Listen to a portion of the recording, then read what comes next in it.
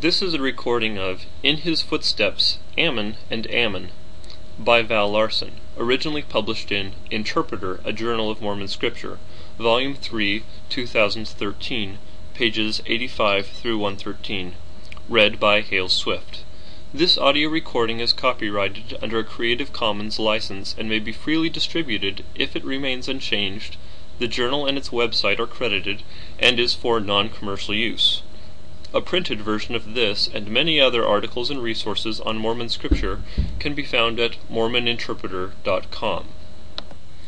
In His Footsteps, Ammon and Ammon, Val Larson. Abstract. Mormon is a historian with a literary sensibility and considerable literary skill. Though his core message is readily apparent to any competent reader, his history nevertheless rewards close reading. Its great scope means that much that is said must be said by implication, and its witness of Christ is sometimes expressed through subtle narrative parallels or through historical allegory. This article focuses on parallel narratives that feature Ammon₁ and Ammon₂, with special attention to the allegorical account of Ammon₂ at the waters of Sebus. To fully comprehend the power of the testimony of Christ that Mormon communicates in his Ammon narratives, readers must glean from textual details an understanding of the social and political context in which the narratives unfold. Compared with other works of Scripture of the world's great religions, the Book of Mormon is distinguished by the length and complexity of its integrated narrative. But its remarkable comparative length and complex unity notwithstanding, the Book of Mormon recounts less than the 100th part of what happened during the time period it covers.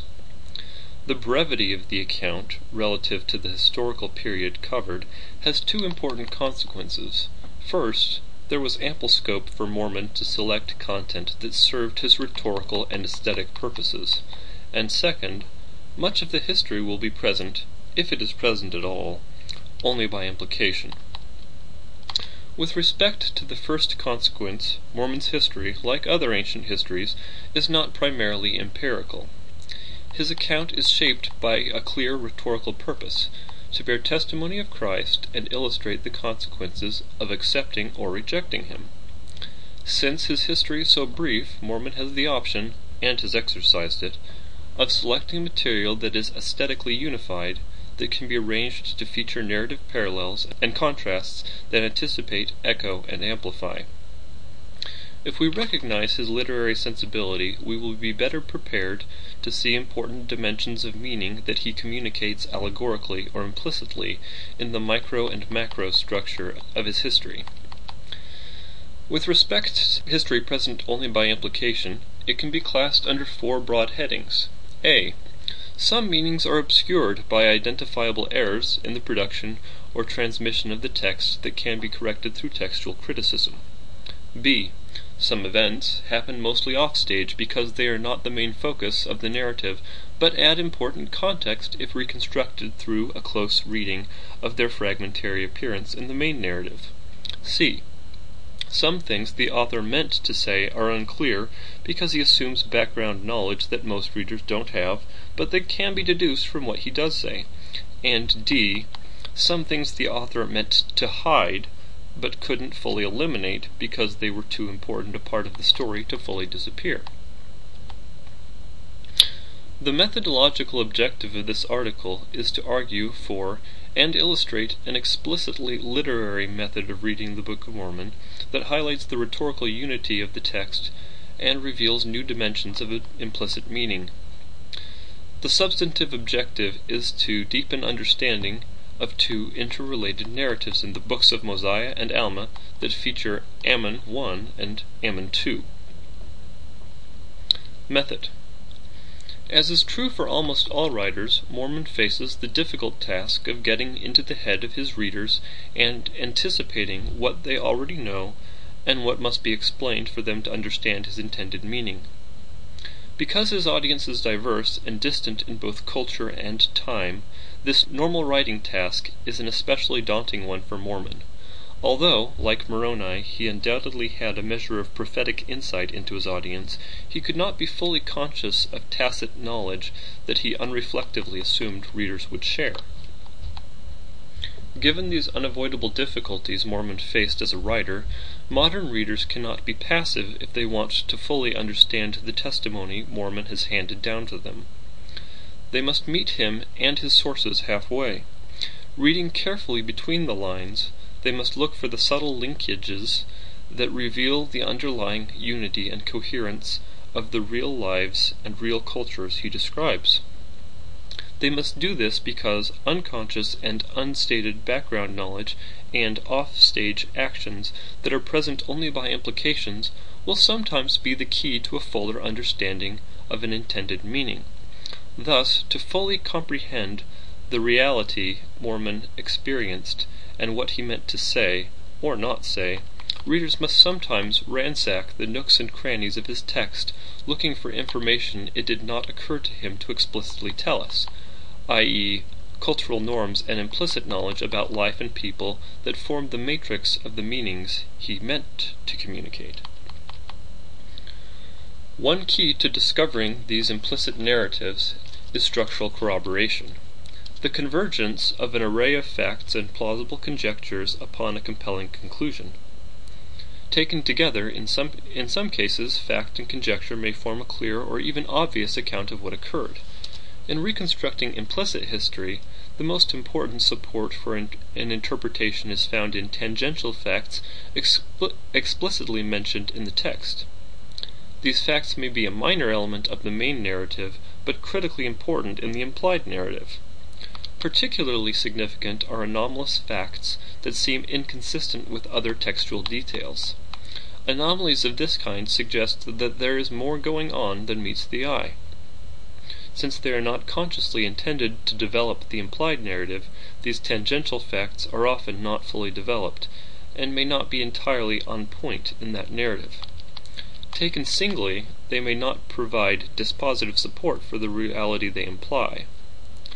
But taken together, the constellation of tangential facts may powerfully converge upon a compelling conclusion and clearly develop another dimension of the narrative. In addition to tangential facts within the text, support for a conclusion may come from outside the text. A reading may be supported by information from the Bible and other ancient works. Or we may plausibly fill in gaps in a narrative by assuming that the people offstage will behave as people ordinarily do in like circumstances. Thus, history or social science may deepen our understanding. Mormon's literary sensibilities and rhetorical habits may also be apparent in and support a reading. Though he is often didactic in his writing, Mormon also develops themes subtly through parallel and contrast at the macro level of his narrative. Readings that show him again using habitual rhetorical strategies may have enhanced plausibility. Readings may likewise be more plausible if they are thematically consistent with the rest of Mormon's oeuvre, i.e., when the proposed reading powerfully testifies of Christ. When reading between the lines, as proposed in this article, the persuasiveness of the reading must be a function of the constellation of convergent evidence rather than of the intrinsic aptness of any single supporting datum. Ex hypothesi, the tangential evidence has some other purpose in the text than developing the implicit narrative. But though individual pieces of evidence will often not be precisely on point, when combined to fully develop the implied narrative, the data should fit together without contradiction and have cumulative persuasive force because they recount the real lives of real people. The Amalekites. An example of the fruitfulness of readings based on structural corroboration is the insight that the Amalekites and the Amalekites are the same people, and that they were motivated by a desire to restore the Davidic monarchy after the Nephite royal line that began with Mosiah I and ended with Mosiah II renounced power. Christopher Conkling makes a cogent case for their sameness, drawing upon a large body of internal textual evidence, e.g., the fact, discussed more fully below, that the Amalekites appear at the very point in the text where the Amalekites disappear. He also cites Royal Skousen's reasoning on the production and transmission of the Book of Mormon text, e.g., the well-attested variance in Oliver Cowdery's spelling, and the probability that the C in Amalekites is meant to convey the K sound, which, combined with an accent on the first syllable of both words, makes the sound of Amalekites and Amalekite virtually identical. Understanding that the Amalekites are the Amalekites, we can better appreciate the unity and literary power of the Book of Alma. The book opens with a morally and politically normative thesis statement that encapsulates the point of view that will govern the narrative. Mosiah, too, has established laws, and they were acknowledged by the people. Therefore, they were obliged to abide by the laws which he had made. The main narrative thread of the book then focuses on the conflict between those who accept and those who reject this obligation. Unstated but clearly implied is the antithesis of the book's thesis. When Mosiah died without a royal successor, the right to rule reverted, by virtue of the Davidic covenant, to the Mulekite royal line that had governed prior to the arrival of Mosiah I. Mormon leaves this antithesis unstated, probably because it is so plausible that stating it might leave readers ambivalent about the conflict between the judges and the revanchist Amalekite kingmen. Mormon reveals what was surely a key political fact and the strongest argument of the Mulekites, that they descended from Mulek, a son of David. Only after the land of Zarahemla had fallen into the hands of the Lamanites, and thereby weakened any Mulekite claim to the throne. This conflict between incompatible Nephite and Mulekite ideologies is the unstated rationale for the civil war during the reign of King Benjamin, and it pervades the Book of Alma, from the appearance in chapter 1, verse 2 of Nehor, the spiritual leader of the Amalekites, to a final great battle in the last 3 verses of the book, as the dissenters again stir up anger and send forth yet another army that must be repelled. The very strong reading structurally corroborates and is corroborated by a close reading of the stories of Ammon₁ and Ammon₂. The story of these two Ammons is situated within this larger political narrative in which the reign of kings gives way to the governance of judges, which in turn evokes a Davidic rebellion and efforts to reassert monarchical authority. The two Ammons play key and interlinked roles in the unfolding of this macro-narrative. It is through the eyes and ears of Ammon₁ that readers first see and hear why monarchy needs to be abolished. Then Ammon₂ plays his role in abolishing the monarchy by refusing to be king and by persuading thousands of Lamanites to embrace the ancient religion, the foundational myth, and the new civic culture of the Nephites. Method applied to Ammon₁ and Ammon₂. Ammon₁. The first Ammon we encounter in the Book of Mormon is a Mulekite who is a descendant, a grandson or great-grandson, of the last Mulekite king, Zarahemla. While he himself has some claim to the throne in the land of Zarahemla, he is a supporter and confidant of King Mosiah II, the third in the line of Nephite kings who succeeded Zarahemla as rulers of the combined Nephite and Mulekite people. It is very apparent and unsurprising that the transition from Mulekite to Nephite rule was not entirely smooth. Direct descendants of King David, the Mulekites were the original inhabitants of the shared land and were more numerous than the Nephites. In any ordinary calculus, they had the more compelling claim to the throne when the two peoples combined. Nevertheless, Mosiah I was appointed king, presumably with the acquiescence of King Zarahemla. Some Mulekites were apparently unhappy with this change to Nephite rule. So, as is often the case when the legitimacy of a government is in question, the moment of succession became especially perilous for the regime. When Mosiah I's son, Benjamin, succeeded his father, he had somewhat of contentions among his own people. Benjamin was clearly concerned that his son, Mosiah II, would likewise face Mulekite resistance when he became king. During the assembly to crown Mosiah II, Benjamin seeks to unify his two peoples by giving them a shared name that might supplant the two names that divided them.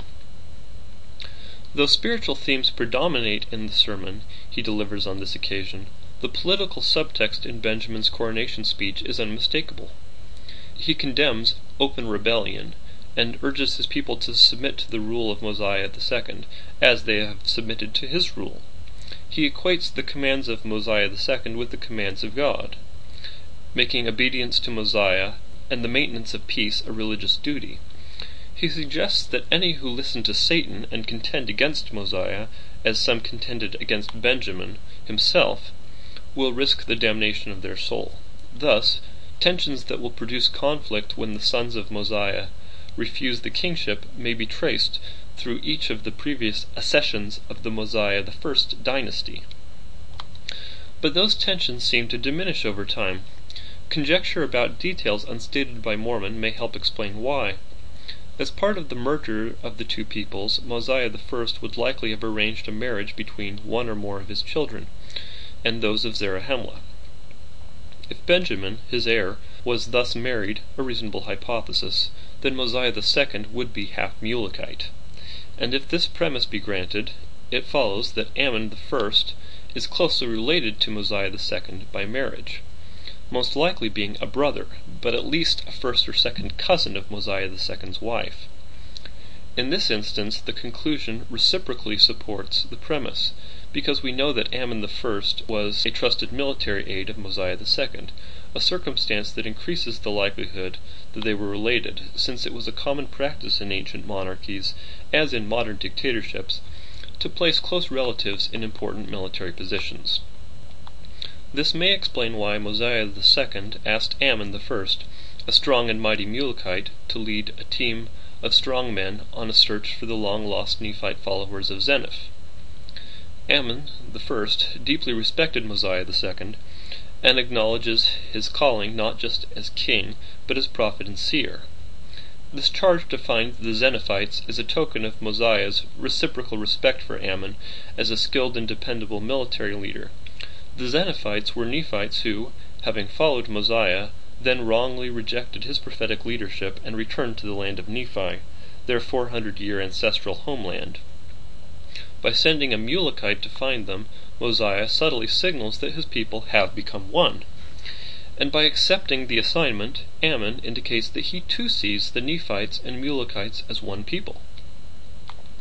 Not knowing where Zeniff's people were located, Ammon and his companions undertake an arduous 40-day journey to find the land of Nephi, suffering while on this journey many things: hunger, thirst, fatigue. 40 days is a symbolically pregnant time period in both the Old and New Testaments, so this constellation of details strongly hints that Ammon's journey should be subjected to an allegorical as well as a historical reading. In Noah's time, 40 days of rain cleansed the earth and made a new beginning for humanity. Moses spent 40 days on Mount Sinai, like Ammon, without food or water, receiving the law of Moses, which he then delivered as a new covenant to the Israelites. Moses sent spies who explored Israel for 40 days, and then, when the Israelites refused to enter the land of milk and honey, they were compelled to spend 40 years in the Sinai wilderness before passing on to the promised land. Christ fasted 40 days before beginning his ministry, then following the resurrection ministered to the disciples for 40 days before finally ascending to heaven. These and other biblical parallels create a typology of deliverance following 40 days of tribulation. Here, Ammon suddenly appears after a 40-day journey as the savior of a people who are trapped in sin and slavery, and who have no hope of saving themselves. He sets up camp on the border of the land Shilom, perhaps an alternative spelling of the Hebrew word shalom, meaning peace, safety, prosperity, wholeness, completeness. Shalom is literarily appropriate, for Ammon will bring peace, safety, and prosperity to this wretched, impoverished people. He will restore wholeness by bringing the wanderers back into the Zarahemlan fold. Taking Hem and 2 other companions, Ammon enters the land of Shilom. Like other divinely commissioned saviors, Ammon is not well received at first. He is bound and cast into prison. But on the third day he comes forth and explains who he is. The grandson of Zeniff, King Limhi, then joyfully receives him as the savior who will deliver Zeniff's people from bondage. Limhi had earlier sought to find Zarahemla, but his search party instead found a land which had been peopled, yea, a land which was covered with dry bones, yea, a land which had been peopled and which had been destroyed. Remembering, we may plausibly speculate, tensions between the Nephites and Mulekites, Limhi concluded this destruction was the result of a civil war, and supposed it to be the land of Zarahemla. It was actually the Jaredites. Thus, when Ammon arrives, Limhi and his people are sunk in despair with no hope of salvation. But, having suffered greatly, and having repented of their sins, they are now rescued. Ammon leads an exodus that takes them back to the land of Zarahemla, where they are again subjected to King Mosiah. Speaking to the people now settled in the land of Gideon, the prophet Alma, who shared in their sins and suffering under King Noah, exhorts the people of Limhi and his brethren, all those that had been delivered out of bondage, that they should remember that it was the Lord, not Ammon, that did deliver them. At once history and allegory, this narrative thus pays tribute to, and bears testimony of, the saving power of Christ. As history, Ammon's rescue of the Zeniphites leads directly to a major change in Nephite political culture. The narrative of Zenithite suffering under wicked King Noah and a translated record of the destroyed Jaredites help the people of Zarahemla learn what damage a wicked king can do, something they could not have learned from their own righteous kings. Thus, Ammon's mission and the words of Alma convince Mosiah II and his sons that the monarchy should be abolished. This sets the stage for the story of Ammon₂. Ammon₂. One generation younger than Ammon Ammon₂ is a son of Mosiah II. Like Ammon₁, he has not been as faithful to God as he should have been, but nevertheless becomes the protagonist of a lengthy narrative. The two extended narratives share many parallels. Each narrative begins when subjects of Mosiah II come to him and unceasingly plead for him to authorize an important mission to the land of Nephi. The purpose of both missions is to reincorporate into the Nephite religious and civil polity a related people that has wrongly separated itself. In the Ammon₁ narrative, it is the Zeniphites who left Zarahemla and established a new king in the Lamanite-dominated land of Nephi. In Ammon₂'s case, it is the Lamanites who, much earlier, rejected the legitimate leadership of Nephi. Initially reluctant, Mosiah II eventually grants both requests, and in each case sends forth a small group of well-armed men that is led by their respective Ammon. These groups, of roughly equal size, each face an arduous journey to the land of Nephi, during which they experience considerable hunger. Having arrived at the borders of Nephi, each Ammon leaves all or most of his companions behind, and ventures forth to meet the people he has come to rescue. Each Ammon is taken and bound by the inhabitants of the land and is brought before the king to be tried for his life. Each defends himself with a speech that greatly pleases the king, and each is eventually permitted to preach the gospel to the king and his people.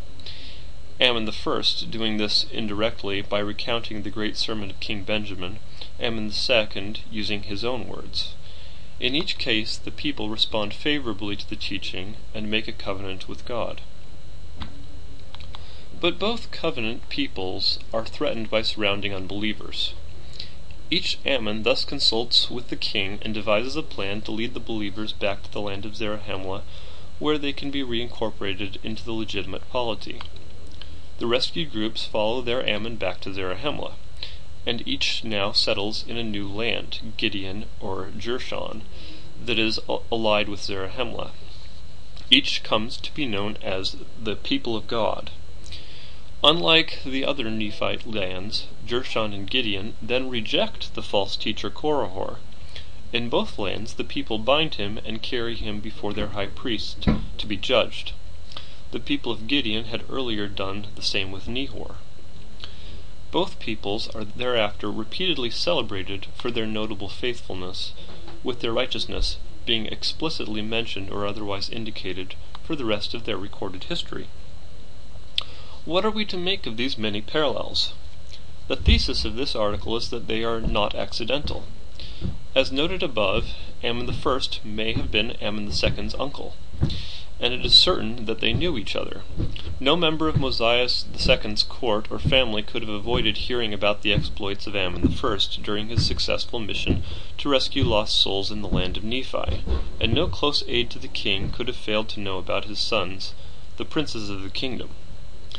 Given Ammon₁'s importance as a military aide to Mosiah II and his probable familial connection to Mosiah II's wife, it is even likely that Ammon₁ was named after Ammon₁, a circumstance that would have reinforced the mutual loyalties of Mosiah II and Ammon₁, and would have created a bond between the two Ammons who star in the parallel narratives.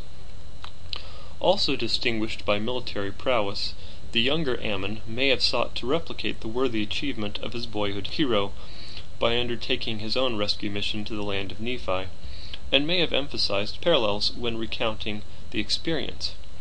These parallels would have appealed to Mormon's literary sensibilities. Thus, history is transcended into divine purpose, revealed by repetition. Both Ammons become allegorical as well as historical saviors, and a number of loose ends in the Book of Mormon may be tied up. Why did Ammon₂ lead the expedition to the land of Nephi instead of his brother Aaron? In a culture that clearly respects primogeniture, it is puzzling that Ammon₂ led the mission to the land of Nephi rather than his older brother Aaron. Aaron's primacy is apparent in the people's request that Aaron be made king when Mosiah II raised the question of succession with them. Culture dictates that Aaron, the older brother, lead, yet Ammon₂ is the clear leader of the group. His leadership is explicitly noted, and when the names of the brothers are mentioned together, as they often are, it is always in a sequence that lists Ammon first, Ammon, Aaron, Omner, and Himni. If, as hypothesized above, Ammon₂ initiated the mission to fulfill a long-standing dream of following in his namesake's footsteps, Aaron might have given up his traditional leadership role in acknowledgement that this is Ammon's quest.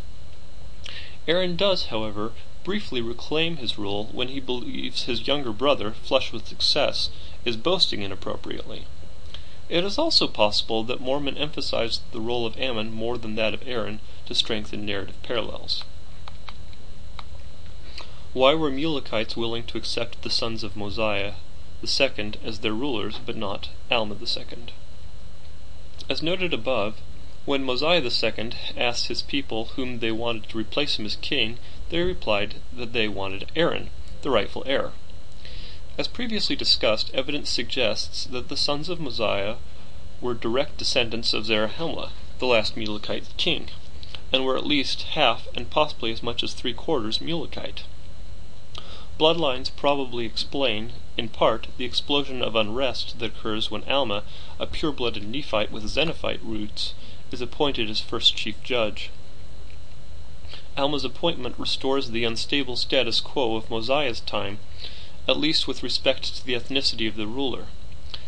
Amalekai, who was presumably a descendant of Zarahemla, Mulek, and David, becomes the first kingman who lays claim to the throne that the dynasty of Mosiah I has just abandoned.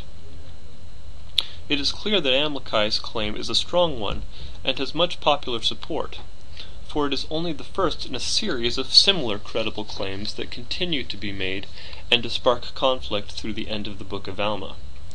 In the 5th year of the reign of the judges, Amalekai raises an army and attempts to install himself as king by force. When he is defeated, his people flee to the Lamanite lands and become, ex hypothesi, the Amalekites.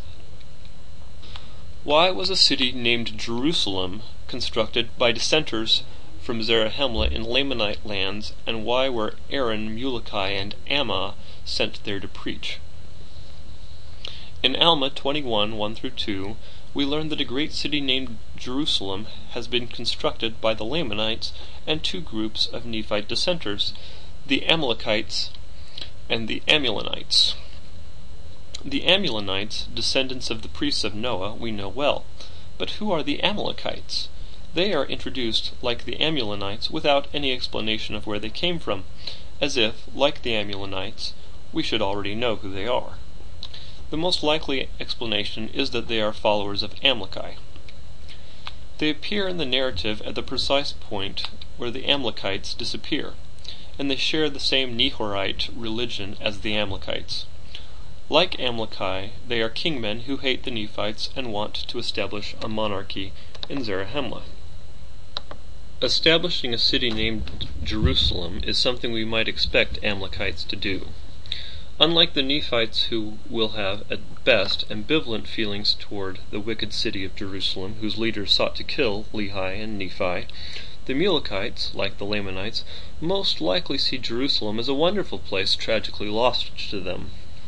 Naming their city Jerusalem, while explicitly noting that it is called after the land of their fathers' nativity, may have the purpose of reminding the Nephites and Lamanites that the Amalekites are of royal lineage, that as Amalekites they have the blood of nobility, and are entitled by the Davidic covenant to rule in this new Jerusalem, as their ancestor David ruled in the old.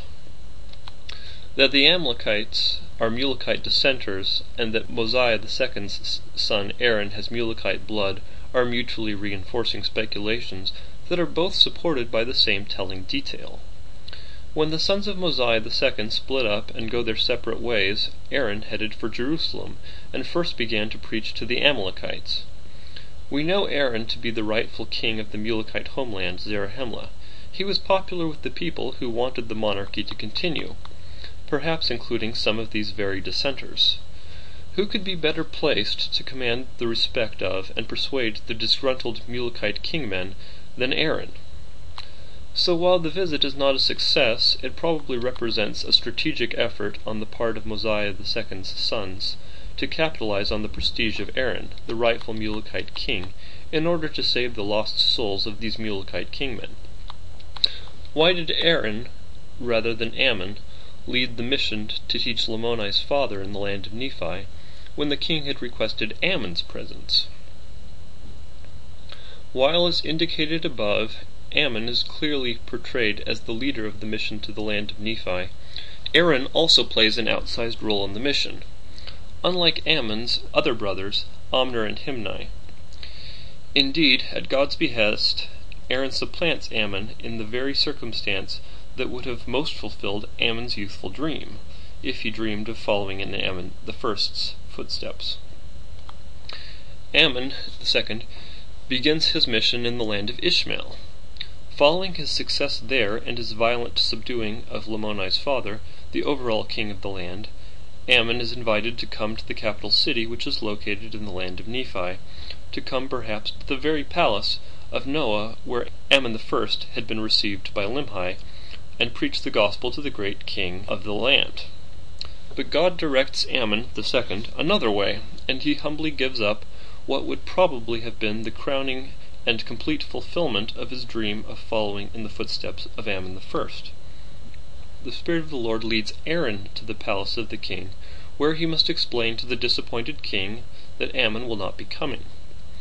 In bringing Aaron rather than Ammon to the capital city, the Lord arranges for the rightful overall king of the Nephites to preach the gospel to and convert the overall king of the Lamanites. The symmetry of this encounter is probably not accidental. Perhaps Mormon, his most likely source Ammon₂, and even God himself take care to recognize and memorialize Aaron's status and role as rightful king of the Nephites. Why did the Lamanites and Amalekites react so violently to the religious conversion of some of their fellow Lamanites? It is evident that the Amalekites and unconverted Lamanites regard the successful mission of Mosiah's sons as a very aggressive and threatening act. In response to the conversions, they slaughter more than 1,000 of the unresisting anti-Nephi Lehis, and then attack and utterly destroy the Amalekite city of Ammon₂. Though morally reprehensible, their response is understandable in political terms. The Amalekites want to seize power in Zarahemla, but lack the military strength to do so on their own. Allied with the Lamanites, they may be able to achieve their political objective. So they have embraced the founding myth of the Lamanites, which is compatible with their own Mulekite founding myth, and have voluntarily taken upon themselves the mark of the Lamanites. The sons of Mosiah II, the very man who established the political order that Amaleki and his Amalekites were struggling to overthrow, have now come among them and have persuaded many of their Lamanite allies, including the most powerful of all, the overall king, to switch sides in their long twilight struggle against the Nephite usurpers. Indeed, it was the putative overall Nephite king himself who persuaded the overall king of the Lamanites to switch sides. The Lamanite king has decided to give up coercive power over his people, which means a de facto end of the Lamanite monarchy and movement in the direction of the rule of judges. In short, the sons of Mosiah II have persuaded many Lamanites to adopt the political ideology and foundational myth of the Nephites, a change in belief which makes Nephites of these new converts. Nor are these changes an accident. From the beginning of their mission, the sons of Mosiah sought to convince the Lamanites of the iniquity of their fathers, and cure them of their hatred towards the Nephites, that they might become friendly to one another, and that there should be no more contentions in all the land. In other words, from the beginning, their mission had a political as well as a religious purpose. It is therefore no surprise that it has evoked a forceful political response from their enemies. Ironically, the effort of the sons of Mosiah to establish peace between the Nephites and Lamanites has the opposite effect from what they intended. It reduces the number of Lamanites who are willing to attack the land of Zarahemla, but it initiates a very long series of wars between the Nephites and their allied enemies, the Lamanites and Amalekites. And instead of strengthening the Nephites militarily, the pacifist Lamanite converts of the sons of Mosiah initially add to the military burdens of the Nephites by compelling them to defend an allied people who will not defend themselves. Ammon at the waters of Sebus. No episode in the Book of Mormon is more strange and, on its surface, incoherent than the account of Ammon's fight at the waters of Sebus and its aftermath. The most surprising facts connected with the narrative are these. A. The plundering of the king's flocks is routine and predictable, yet he doesn't send a force capable of protecting his property. B. The servants of the king make no effort to fight the marauders in spite of the fact that they will be executed if they fail to protect the flocks. C. When they predictably fail, the king kills his own servants and thus weakens his forces. D. The king refers to the marauders as my brethren. And E. The marauders and their families are unafraid to hang around the king's palace in the immediate aftermath of the fight. This is an improbable constellation of details. How are we to account for it? The answer must lie in the implicit dynamics of Lamanite politics in the land of Ishmael. In what follows, I draw heavily on Brant Gardner's interpretation, adding, however, what is probably the linchpin of the whole affair, the role of Lamoni's father. In my reading, the backstory at Sebus is a conflict between Lamoni, the titular king in the land of Ishmael, and another group of nobles whom Lamoni calls my brethren, e.g. some mix of brothers, uncles, or cousins.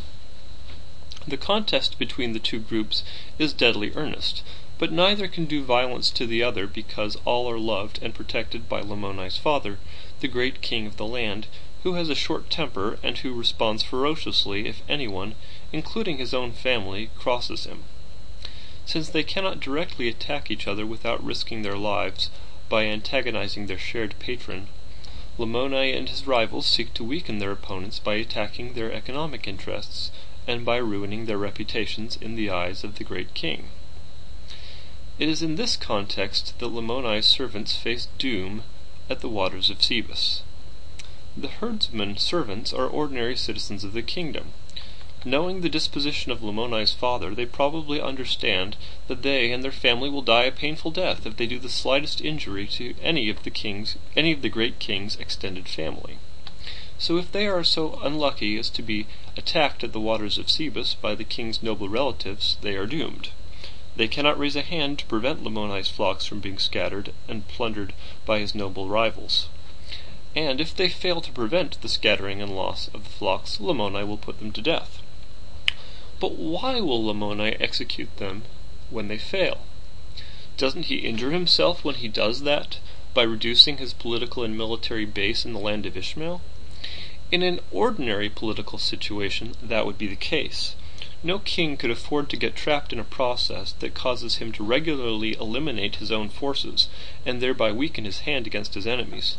But in this case, Lamoni has only one relevant constituent, his father. As long as he has a mandate to govern from his father, he need not be concerned about what any person, ordinary or noble, thinks of him, for no one dares to challenge his father's authority. Importantly, Lamoni's father believes a king should use aggressive violence to enforce his will. Lamoni retains his kingdom only if his father is persuaded that he, too, is a man of violence who will impose the severest sanctions on those who fail him. Lamoni executes his servants not because he is angry with them, but as an act of political theater to appease his father, a fact that, of course, holds no consolation for his doomed servants. The sudden appearance of Ammon in the land of Ishmael provides Lamoni with an opportunity to modify this unsatisfactory political equilibrium. Ammon is the son of a powerful neighboring king, and thus provides another potential base for Lamoni's political power.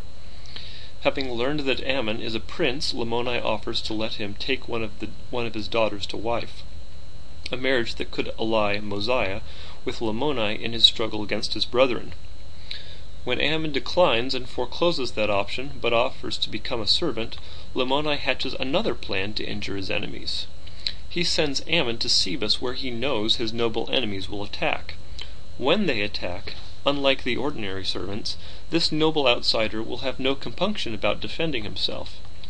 There is a chance that Ammon may kill some of Lamoni's enemies, which will be good for Lamoni, and a near certainty that Lamoni's enemies will kill the son of a powerful neighboring king who may seek retribution against them, which will also be good for Lamoni. In fact, events at Sebus unfold in a way Lamoni could never have anticipated. When the noble enemies attack and scatter the flock, Ammon kills 6 of the attackers with his sling. When the remaining attackers press close and try to kill him with clubs, he cuts off every arm that is raised against him and kills the leader of the attacking nobles. Having been saved by this godlike intervention, Ammon's fellow servants are filled with a gratitude that primes them to be eternally saved, which had been Ammon's plan from the beginning. The servants, in turn, help prepare Lamoni and his wife to receive God's grace through the ministrations of Ammon, whom Lamoni now believes to be a god. And having heard the gospel preached in power, Lamoni and all his house are filled with and overcome by the Spirit, as is Ammon. Crowds of commoners and nobles gather at the palace to view the apparent destruction of the king and his household. Among the nobles are some of the marauders who had been at Sebus, a nearly infallible proof that this is a case of intra-noble political intrigue. Their sympathies being with their fellow peons, the common people speculate that this evil has fallen upon Lamoni and his household because he theatrically killed his servants for failing to protect his flocks. Though the commoners are disparaging the gathered nobles' enemy, Lamoni, the class solidarity of these nobles is stronger than their enmity for their noble rival. They rebuke the commoners for suggesting that a nobleman might be punished for exercising the privilege of taking a commoner's life, but are enraged that Ammon, a putative servant, has killed nobles. Though Lamoni is incapacitated, his noble rivals dare not attack him. He is still his ferocious father's son. But the brother of the leader at Sebus, whom Ammon killed, now vainly tries to kill Ammon. When he fails, the other nobles apparently scurry off to the land of Nephi to attend a previously scheduled feast with Lamoni's father, and to kindle the great king's wrath against his son and his new Nephite servant. In full anger, Lamoni's father comes to Ishmael, is defeated by Ammon, frees Lamoni and his people from his rule, thus granting Lamoni the preeminence in his kingdom he has been striving for, and expresses his willingness to have the gospel preached to him in his palace. Salvation for thousands, then a great war of retribution follows. If we correctly interpret the political dynamics in the land of Ishmael, We can recognize in this narrative a profound allegory of the human condition and of the plan of salvation, including its key element, the atonement. Lamoni's servants are caught on the horns of a horrible dilemma. They are bound by two incompatible laws that, taken together, seal their doom. They must not fail to keep the commandment of their Lord to protect his flock, and they must not raise a hand against any noble relative of the great king. When the nobles scatter the flock, hopeless and helpless despair is the only available response for the servants, because their doom is sure.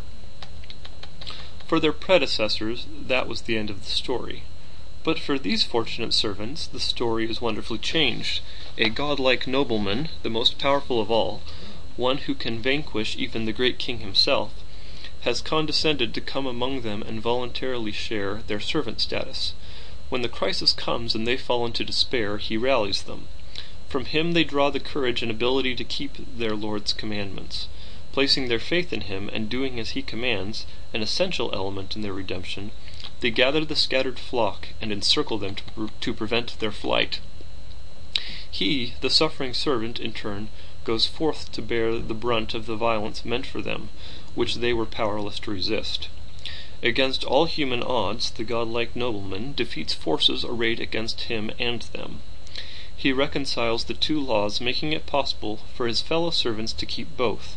They have neither allowed the flock to be plundered, nor lifted a hand against the great king's relatives.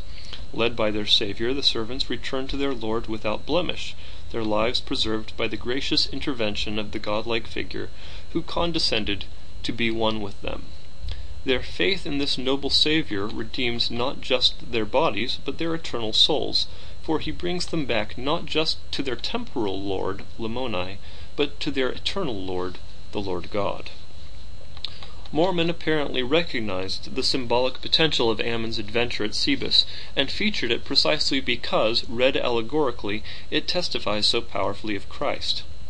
While the general application of this allegory is probably apparent, its precise application is worthy of comment. Like Lamoni's servants, all humanity are caught on the horns of a terrible dilemma. We are required to keep two mutually incompatible laws. On the one hand, we must remain pure and innocent, completely unspotted by sin, which we can do only by remaining in the protective presence of God. On the other hand, we must acquire bodies, multiply and replenish the earth, and make profound moral choices between good and evil, which we can do only by leaving God's presence and living in a fallen world where we are tempted and inevitably sin.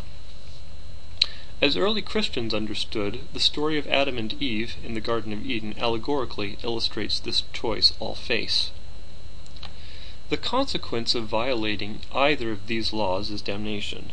Keeping the first law and violating the second leads to the blessed damnation of remaining forever in the presence of God as sinless but undeveloped spirit children, never able to be ourselves or know ourselves because the full exercise of our agency is there not possible. The consequence of keeping the second but violating the first is the starker damnation of spiritual death, eternal separation from God, that we, impure natural men, impose upon ourselves, because we cannot feel any tolerable ease in God's presence, but must, from internal necessity, flee from it to the mental hell our sins have created for us. Caught in this dilemma, all humanity is as doomed in the eternities as Lamoni's servants were at the waters of Sebus.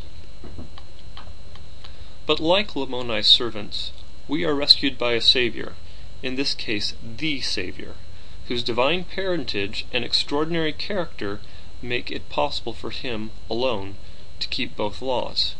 He alone is able to come to earth, face the full spectrum of temptation and moral choices, and yet remain completely pure.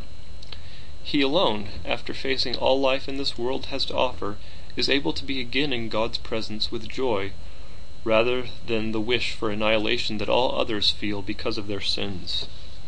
However, he does not take the easy path back to God that is available to him. Like Ammon at Sebus, but on an infinitely grander scale, he condescends to join us ordinary human beings in suffering. In the hell our sins have created for him and us, he bears the brunt of our eternal damnation. In doing so, like Ammon, but on an infinite scale, he He opens a path for us to escape our eternal doom. Out of our despair we may be born again as sanctified souls if we exercise faith in Him. Then, with broken heart and contrite spirit, hear and obey His commands. Drawing discipline and courage from the enabling power of His atonement, we may join Him in gathering the scattered of the flock, then in purity following Him as He humbly leads us back into the presence of His and our Lord. These stories have depth. Though each contains elements that mark it as a good adventure tale, neither Ammon narrative may be properly appreciated if attention is focused primarily on plot. These concrete accounts of human doom and deliverance testify of Christ. Pervasive parallels signify their transcendence of history, the primacy of their allegorical witness that Jesus is the Christ. Conclusion. Apologetics and hermeneutics, defending and understanding, are the two great tasks the Book of Mormon poses for faithful scholars. Latter-day Saint scholars can more fully accomplish both tasks if they are attentive to the fact that the people who inhabit the Book of Mormon have lives that continue off-stage. The necessary brevity of the Book of Mormon means that most details of most lives will be present in the text, if present at all, only by implication. If the Book of Mormon is an authentic historical text, apparently random details should prove to be interconnected when the text is read closely. In this article I have attempted to show that such interconnections are ubiquitous. The core message of the Book of Mormon, its powerful testimony of Jesus Christ, is unmistakable for any competent reader, because of Nephi's passion for plainness when bearing testimony, and Mormon's didactic commitment to sharing an unambiguous testimony of the Savior. But neither Nephi nor Mormon are merely didactic authors. Like the author of the Old Testament, they have a literary sensibility. So even with respect to the Book of Mormon's most consequential core message, we can discover important new dimensions of meaning if we pay attention to narrative structure and to the implied cultural and historical milieu of the Testament that has been handed down to us. That which is implicit generally converges with, reinforces, and sometimes makes more profound the witness of Jesus Christ that is the dominant theme of the Book of Mormon. This has been a recording of In His Footsteps, Ammon and Ammon by Val Larson, originally published in Interpreter, a Journal of Mormon Scripture, Volume 3, 2013, pages 85 through 113. Read by Hales Swift. A printed version of this and many other articles and resources on Mormon Scripture can be found at mormoninterpreter.com.